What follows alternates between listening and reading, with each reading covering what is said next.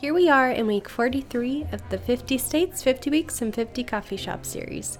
I'm talking with Patrick and Crystal Burns from Palace Coffee Company in Texas today.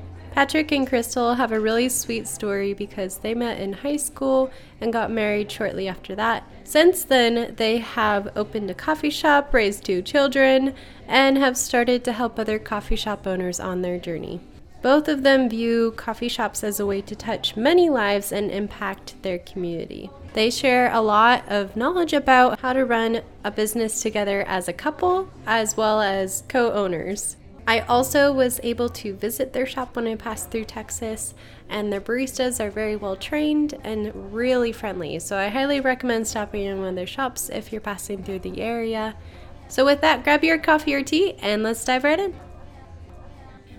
I am Crystal Burns. And I'm Patrick Burns. And we together own Palace Coffee Company in Amarillo in Canyon, Texas. Wonderful. How exciting. And for those who don't know Amarillo, there's also Cadillac Ranch. Yep. The Big Texan. Yeah, we're famous for claim to fame. Some roadside attractions, which is fun. Most of the time when you ask anybody if they've been to Amarillo, they say, yeah, I've driven through. That's about.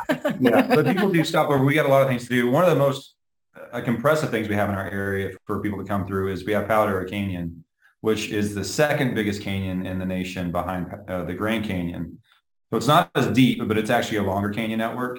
And so there's a bunch of great trails. We get a lot of tourists that come in and camp, and the community of Canyon is right outside of Palo Duro. So that's where we opened up our first shop. And so we've definitely had a lot of tourists year round, which we've been able to make relationships with, which has been great. People that are traveling in the States and people from Europe and all over the world. Oh my goodness, that's surprising to me, actually. Yeah, it's a big hole in the ground, so people miss it because it's all flat here until you drive up to it, and then it just drops off. And it's definitely a destination. Like you have to choose, I'm going to drive. Like you're not just going to randomly drive past it. You have to go to it. Yeah, and it's great, though. There's a musical that's been running out there called Texas the Musical. It's an outdoor musical, and I've actually been a part of it for 4 years. This past year, my son came back from college and was a part of it with me, which was great. So yeah, so it's a great area for a lot of different things that people probably wouldn't think about us for. Totally. Yeah, I kind of wish I contacted you before I passed through because next time. Yeah, next time. I did visit one of your shops and it was a very wonderful experience, and I highly suggest for anyone passing through to definitely stop off at one of your locations. You have 4 locations, right? We do. We have 4. So we started our first one 11 years ago in Canyon, Texas. That's kind of our flagship location. And then we have one in downtown Amarillo, one in Southwest Amarillo. We call that one our Summit location. And then we have our newest venture, which is at our Wolfland location. And it has a 6,500 square foot space that houses our roastery warehouse, of course, a cafe space with a indoor-outdoor patio. And then we have a sister company called Royal Bar that is also in that space as well. It's our craft cocktail bar. Y'all have been busy. Yes, we have. And then we also have a consulting arm for Palace. So we actually help people open up coffee shops. We've helped probably, I want to say 4 or 5 shops open up from the ground up. And then we also will go out and do training with other shops. And so we travel a little bit and we just like seeing people get into the same passion that we have, which is people. You know, we open up coffee shops because we really enjoy, hosting people. And so when we can find other people that want to do the same thing for their community, we want to help support them the best we can. We also enjoy just talking to other entrepreneurs and helping them kind of sort through their vision and determine if it's a viable, business. We have talked people out of opening coffee shops, which is like good and bad, right? Because it's like, we don't want to crush your dreams, but also like, let's ask all these hard questions now so you can kind of navigate through that before you get into something and get in over your head. So that's never like a fun conversation to have, but we feel like it's necessary and that is another way that we can kind of help entrepreneurs. And sometimes it's not a matter of maybe it won't ever work, but maybe now is not the time. And here's the things that we would suggest to get ready, get yourself ready so that you could be successful in the future. What are some of the warning signs you would say of someone who needs to either hold off on that dream or to walk away and pick up a different one? The first thing we do is try to figure out their motive for wanting to get into the industry. If they say they want to make a lot of money, we're like, well, well, style coffee shop you want to You may open. not. We definitely understand volume shops and drive-through shops, and we've helped people that have done that as well. And so, there's ways to make quite a bit of money when you focus on volume, but then there's also the craft mindedness of coffee. So if you want to get into the craft of coffee and want a slow pace bar, but you still want to make a bunch of money, then sometimes those don't necessarily marry up. So we just try to dig into why they want to do it and if they see fulfillment and what's going to make them feel fulfilled. Because ultimately we got to wake up every day and get into the business of what we do. And if it doesn't drive you and excite you and light some level of passion, then it can get mundane. And then it just turns into the number game if you're able to stick around or not. And if you have a passion for it, even if the numbers aren't matching up yet, if you understand how to get to a goal, but the passion is still there and you're still feeling like you're making an impact, whether it's with your staff or with your guests or your community, then that'll keep you going until you get the ship righted. That's a good point. Having the combination of passion as well as the impact with a goal that you're working towards. Right. And then also even like stage of life and where you're at in your, we've had some people that, they're sitting across from us and they're pregnant, and it's like, well, owning a business is a big commitment and it takes a lot of time and energy, and as does having a new baby. And we talk a lot about work-life balance and making sure that, while we are passionate about what we're doing, there's also that balance that, our family is important as well. And so we try really hard to do things outside of Palace. Our kids were 6 and 9 when we began Palace. And so they were a little bit older, but we still made sure that we took time, and we never wanted them to feel like this business was something that was more important than our family unit or more important than them, because you can easily get like bogged down in the weight of owning a business and kind of neglect some other things. So sometimes we'll have those conversations and just ask them those questions like, how do you guys intend to have work-life balance? Are you both going to be working at the shop full time, or, we just have a lot of it is conversational and obviously conditional on what the answers are in those questions that we start asking. I like that you're willing to ask the hard questions up front too. Yeah.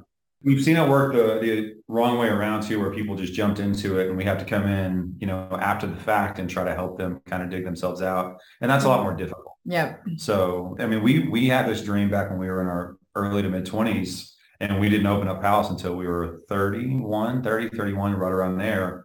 And so it took us 6 or 7 years to get ourselves in a place where we could open up our first shop, paying off debt and just getting our life, to a point where we could put everything into that basket. Just because you push pause doesn't mean it completely goes away. Right. You can go get other experiences in life that might help add to your dream and then make it even better. I like that perspective. This is something I was curious about. How does it work with both of you running the business together? We're both snickering a little bit. It's funny that you asked that. Yeah. Patrick and I have a unique relationship in that we are high school sweethearts, which we know is like a cliche thing, but we literally started dating our senior year of high school and got married 2 years out of high school. So we started our lives together very young.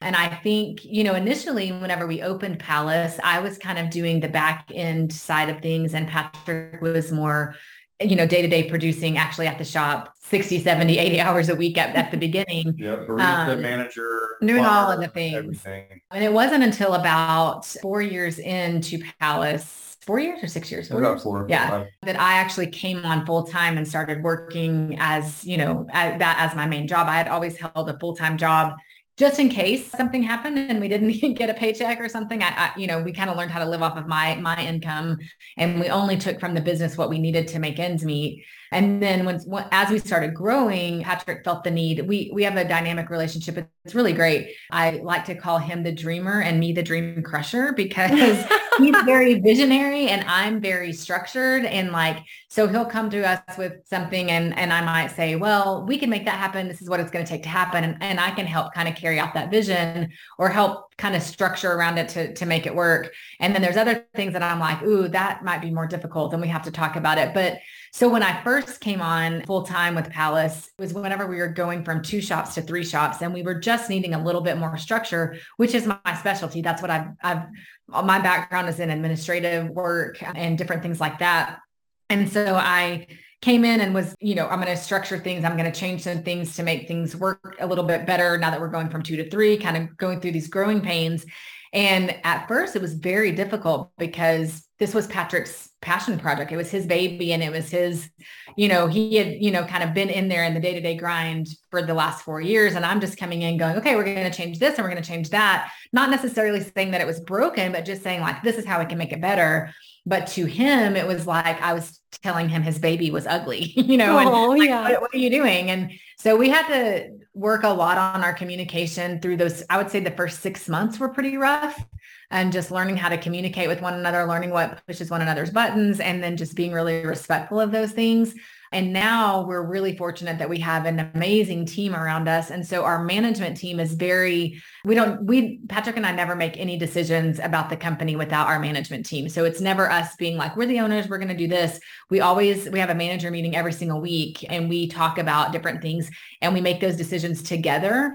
So we can both present our perspectives, even if they're differing perspectives. And then our management team kind of takes those and gives their perspective. And then we all kind of together make decisions that we feel like are going to be the best point to move forward for the company. So it's been tricky and there are good days and hard days, but I think we really balance one another out. So when Patrick is worried about something, I can come in and be encouraging, and then vice versa. When I'm stressed out about something or worried about something, he can come in and try to help take weight off. So it really works pretty beautifully. Not that it's like, all rainbows and butterflies, but it is, I feel like we have a great working relationship and a very unique relationship, just because I feel like we know each other so well and we've been together for so long that kind of know how to manage that. Yeah, we've raised two whole humans into adulthood. Yeah. I figured that's a pretty good, track record. We could do that together. Yeah. And it turned out great.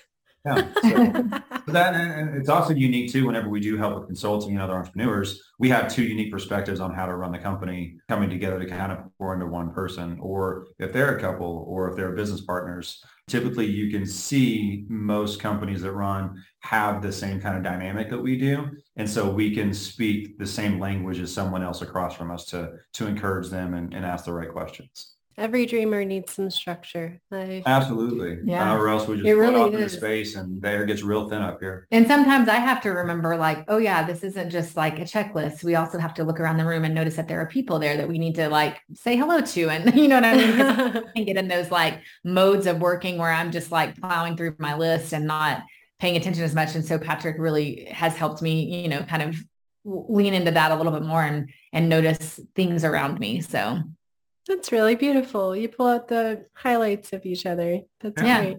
And I'm sure that took a lot to learn, but it's wonderful when it works. A lot of communication, a lot of just life lessons that go on through this whole process. But it's great. We wouldn't have it any other way. Right. How special. I would really like to hear how you got into coffee in the first place. What drew you into this industry? And you mentioned wanting to support other entrepreneurs who want to get started with a shop. Where does that drive come from? Yeah. So I've always been really enamored with the study of people. I think, that's people are the best resource the world has to offer. And even whenever I was younger, I fit in with a lot of different groups of people, but I never really had just one group. But I was always looking for the person that felt like they were on the outside and trying to help make room for them to be on the inside. And, even whenever I was in high school, I was a social student. I wasn't necessarily a studious student. And so that kind of has always been in my DNA. And then in the experiences I've had in life, I used to run a retail clothing store in the mall for years. And then I went and managed a nice five-star restaurant here years ago. And it was family owned. And so that was my first look into what it was like to work with people that own their own business. And that gave me my own desire to want to open up my own business someday. At the time, we had our youngest wasn't born yet, but Crystal was pregnant with him. Our oldest was, I think, 3 at the time, or 2 or 3. And so the restaurant life was just tough. I was running a restaurant. I had late nights. I wouldn't get home till like 1 most nights. And so it just didn't fulfill me. I wasn't able to be the best husband and the best dad I wanted to be. So I let that job go, even though I really enjoyed it, and got into some other things. But I never lost the desire to open up my own business. And so we started having conversations about what we thought that could look like, if it was going to be a restaurant, what kind of restaurant it would be. And I didn't want to get back into that world, but I still loved hosting people. And that was my favorite thing to do at the restaurant, was going out and talking to tables and just finding out who they were and why they chose us. This was back in the late 90s, early 2000s. And so the coffee culture here in the Midwest, primarily in small town America hadn't taken off. We were starting to see, definitely had Starbucks and our own local versions of those kind of coffee shops, but we weren't seeing the craft coffee movement yet. I enjoyed coffee shop cultures because at a restaurant, I had regulars and they'd come in maybe once or twice a week. But at a coffee shop, you have regulars that come in once or twice a day. So if you really enjoy people and studying people and engaging with people and making sure they didn't feel left out, the coffee shop just seems like a natural progression for me of creating a space for people to belong. And so that kind of became the impetus behind wanting to open up a coffee shop. And it's also probably a lower barrier to opening a coffee shop as far as the cost goes to getting in. Restaurants, you definitely have to build out, kitchens and a lot of back end. And coffee shops, it's not as difficult. And that also means that explains why there's a lot of coffee shops that fail, because it's not hard to get into, but it's hard to be successful at. So that's kind of where it started. And then we just kind of, kicked the can down the road until we got in a place. And I had some experience, in the industry to where I felt comfortable enough to, then we could start actually making the plan come to fruition, which is where she comes into play with the organization and structure. So we finally decided back in 2009, 2010, after going to a Specialty Coffee Association's event in Anaheim that year. I think that was in 2010. We went to that. But no, 2009, it was a Michael Phillips one. And he won the World Barista Championship that same year. Oh, yeah. And that was our first view of the coffee industry at large, beyond just our small little community. And we got to go and see the coffee competitions, and that kind of blew us away, which she can probably speak more to that because she didn't leave that area. Yeah, I was so intrigued because whenever I heard that there were coffee competitions, the only thing in 2010 in Amarillo, Texas, the only kind of coffee that there really was fast-paced, like get them out the door coffee. And so when they were saying competitions, I was like, does that mean like seeing how fast they can make the coffee? Like, what are the competitions? Like, I had no idea. So whenever I went and watched a presentation and saw how prestigious it was, and it's this barista that's talking about the farm that they got their coffee from and what notes they're pulling out of it and how they roasted it and how they made it. And then they're like, have this beautiful presentation of the coffee to these judges that are like, sitting there and judging the coffee and a milk beverage and a signature beverage. It was so intriguing to me. I literally was like, I'm not leaving. I just want to sit and watch this all day. And it was so cool. And then that was whenever we kind of realized that's the kind of coffee we would like to offer. We would like it to be prestigious and craft, but not in a pretentious way. We wanted to still be able to bring in that Southern, charm and that Southern hospitality. And we thought, I think that we could pull off doing both, like having really great coffee, but also having a really kind staff. And so that kind of became our vision in our business plan of how we would, somehow set ourselves apart in this area.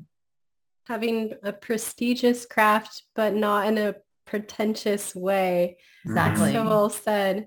That is part of the challenge with creating a slower coffee wave and just that experience of more specialty coffee is that there are customers who don't really know much about coffee or don't necessarily need to or want to. Right. And so there is this weird balancing act that happens of trying to educate, but also cater to what they actually want. And Exactly. both Exactly. are good. Yeah. The way that we kind of do it is in training. There's very few things that I'm still hands-on when it comes to training, but hospitality is the first unit that we go over with our new team. And I still oversee that part of it. And there's a YouTube video from James Hoffman back in, I want to say it was in 2007, 2008, from the Nordic Barista Cup, if it's still out there. And he talks about how to have a sustainable career in the coffee industry. And he talks about how there's all these different areas that you can be involved in, not just being a barista. And not everyone should be a barista because not everyone has the personality to be a customer-facing, person. And at the very end, he had a Q&A and someone stood up and said, hey, I really appreciate your presentation. You talked about how not everyone should be a barista, but there's a lot of other opportunities to get into the industry. But almost everybody gets into the coffee industry by being a barista first. And so how do you square those two things? And James said, that's a good question. How we do it is we train people at Square Mile, his coffee, company, is that you ask yourself 3 questions. And those 3 questions, does that person seem like they are in a good mood or bad mood? So when they're walking up, you're judging how they are. The second thing you're looking at when you actually engage them, do they seem like a talkative person or not talkative? So then you adjust how you're going to interact with them based on what you feel like they need as a person. And the third thing is, do they seem interested or not interested? And so we've got a great staff that's interested in coffee at different levels, because some of them it's longer that are interested in, deeper levels of coffee. Some are brand new. They're just getting geeked out on pouring a heart, for latte art. And so it's those different levels. And so how we train is that all we can do is we can just share a tidbit of knowledge, which I call breadcrumbing. You just drop a little bit of knowledge out there and see if they pick it up and ask a question about it. And if they ask a question, then you get to have a conversation around that. And if they don't, then you just leave that breadcrumb there, and then pick it up when that person leaves and throw it away. It's as simple as that. So it's all about reading people and engaging people with what they want to be engaged with. That's how you don't become a pretentious coffee person, because a lot of times the pretentious people, they're just excited. They found out the information. They just want to share it with everybody. But that's like turning a fire hose on at full blast and knocking somebody down if they're not braced for it, if they're not ready for it. And so that's kind of how we've always gone about educating, is educating at the level that guest wants to be educated at. And around here, 85% of the time, they don't really care. They just want a cup of coffee. They want their latte. They want their, sweetener in it. And we're great with that. And we'll serve it and we'll be happy with it. But whenever you see those people start to then engage and ask questions because they've been with us over time, and they start to see us do things or how often we dial an espresso, and they start asking questions, that's where the excitement builds for our staff. And that's what they, love to do.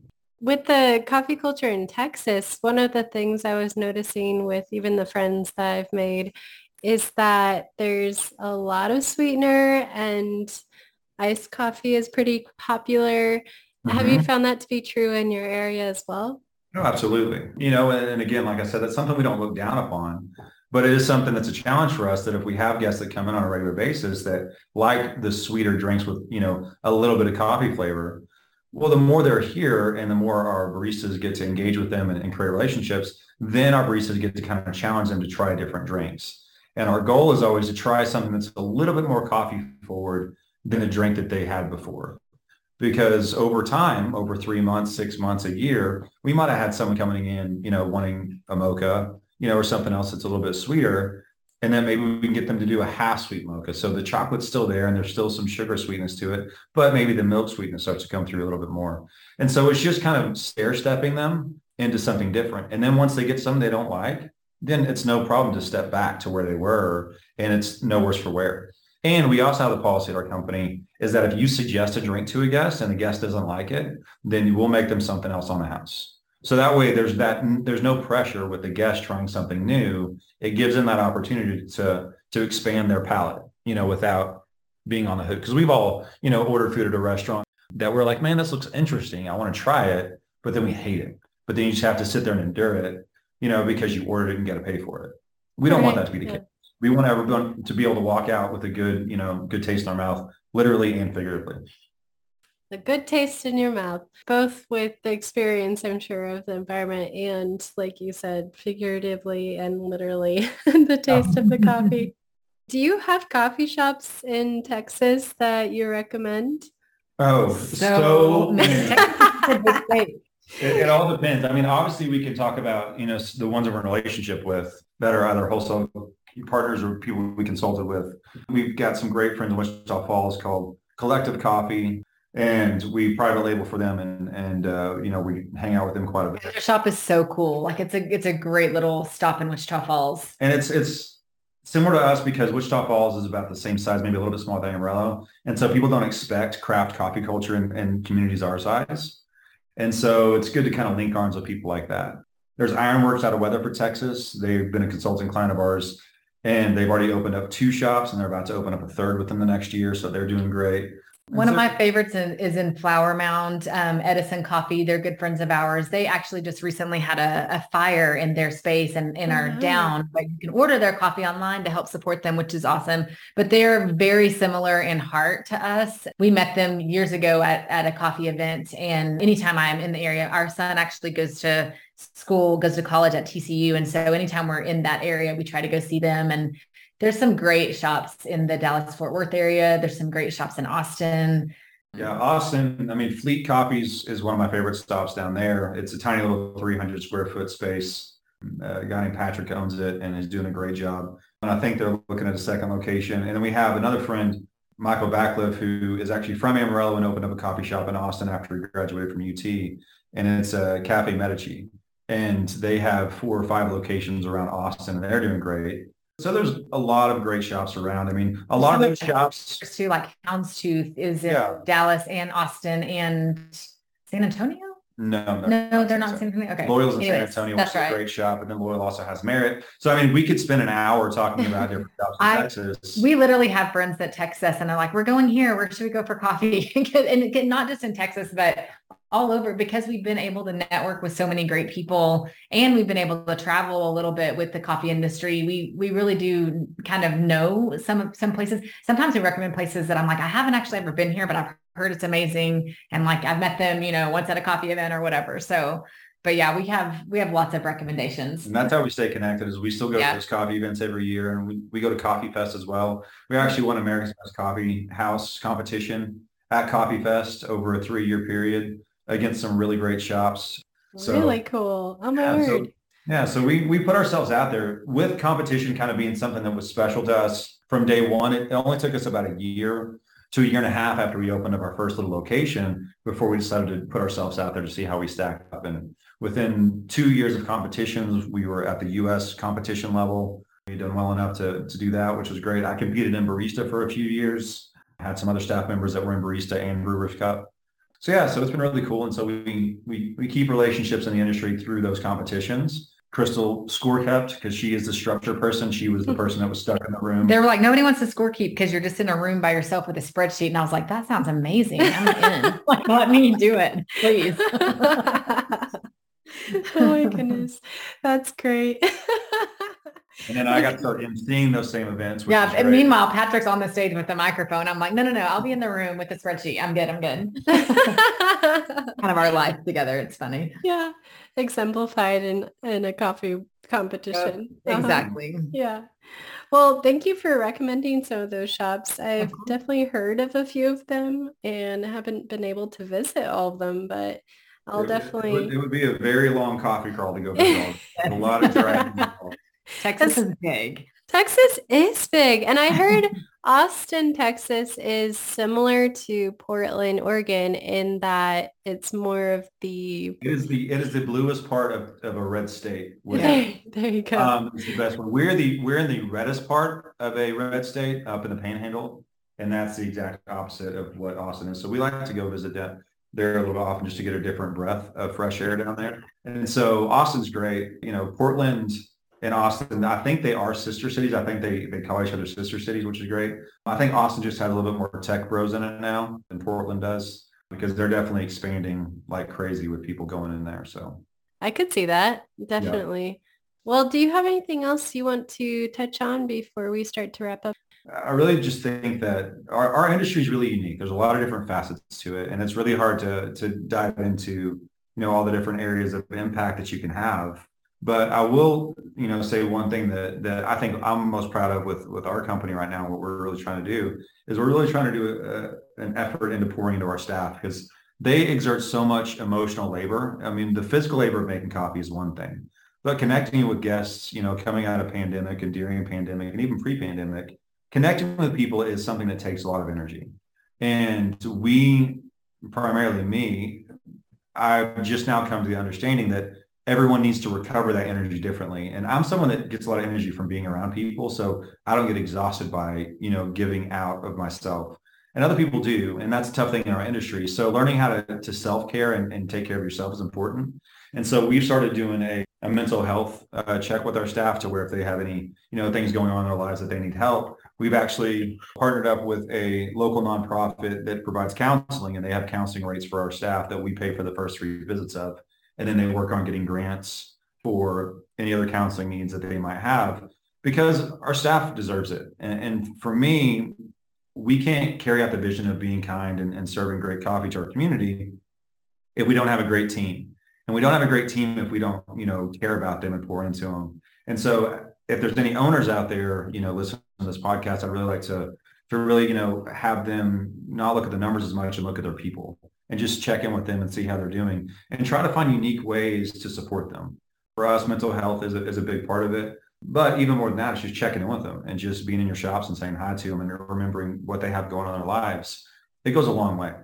And then if you can do that, they definitely have no problem carrying out your heart because they know that your heart's for them as well. It's not just for the guests. It's not just for the bottom line and money. It really is to create a community for people. Yeah. And then what happens is you end up having like people after pandemic were like, are you guys having a hard time hiring people? And we're like, no, because what happens with us is we have people that experience something and they feel something when they come into our shops. And then those same people will then come and apply with us because they have been on the other side of the bar and they're like, we want to do that for other people. Like we want to be able to impact people and it'd be really fun to make coffee. So we end up hiring a lot of our customers, ironically enough, but they turn out to be amazing baristas because, they already know our style of service because they've experienced it. Ooh, that's wonderful. That's kind of what you live for as a business owner. Exactly. Helping more people allows a business to grow. Yeah, and ultimately that's our passion. To just kind of, circle back. I got into coffee because I have a passion for people. So we serve coffee as our product and we're really good at it because we serve coffee to people and we're going to serve them the best product we possibly can. So it's always people first for us with coffee being a close second. But ultimately that's what it comes down to is caring about people, providing a place for people, and then serving a great product to them. I just want to say thank you so much for taking time. I know you're busy people. Thank you for just sharing your heart, your passion, and your knowledge. Yeah, thank you for having us so much. If you ever want a part 2, 3, or 4, we definitely probably have other thoughts to share on other subjects as well. Awesome. So, let us know if we can help in the future. We would love to. And thanks for shining a light on the industry.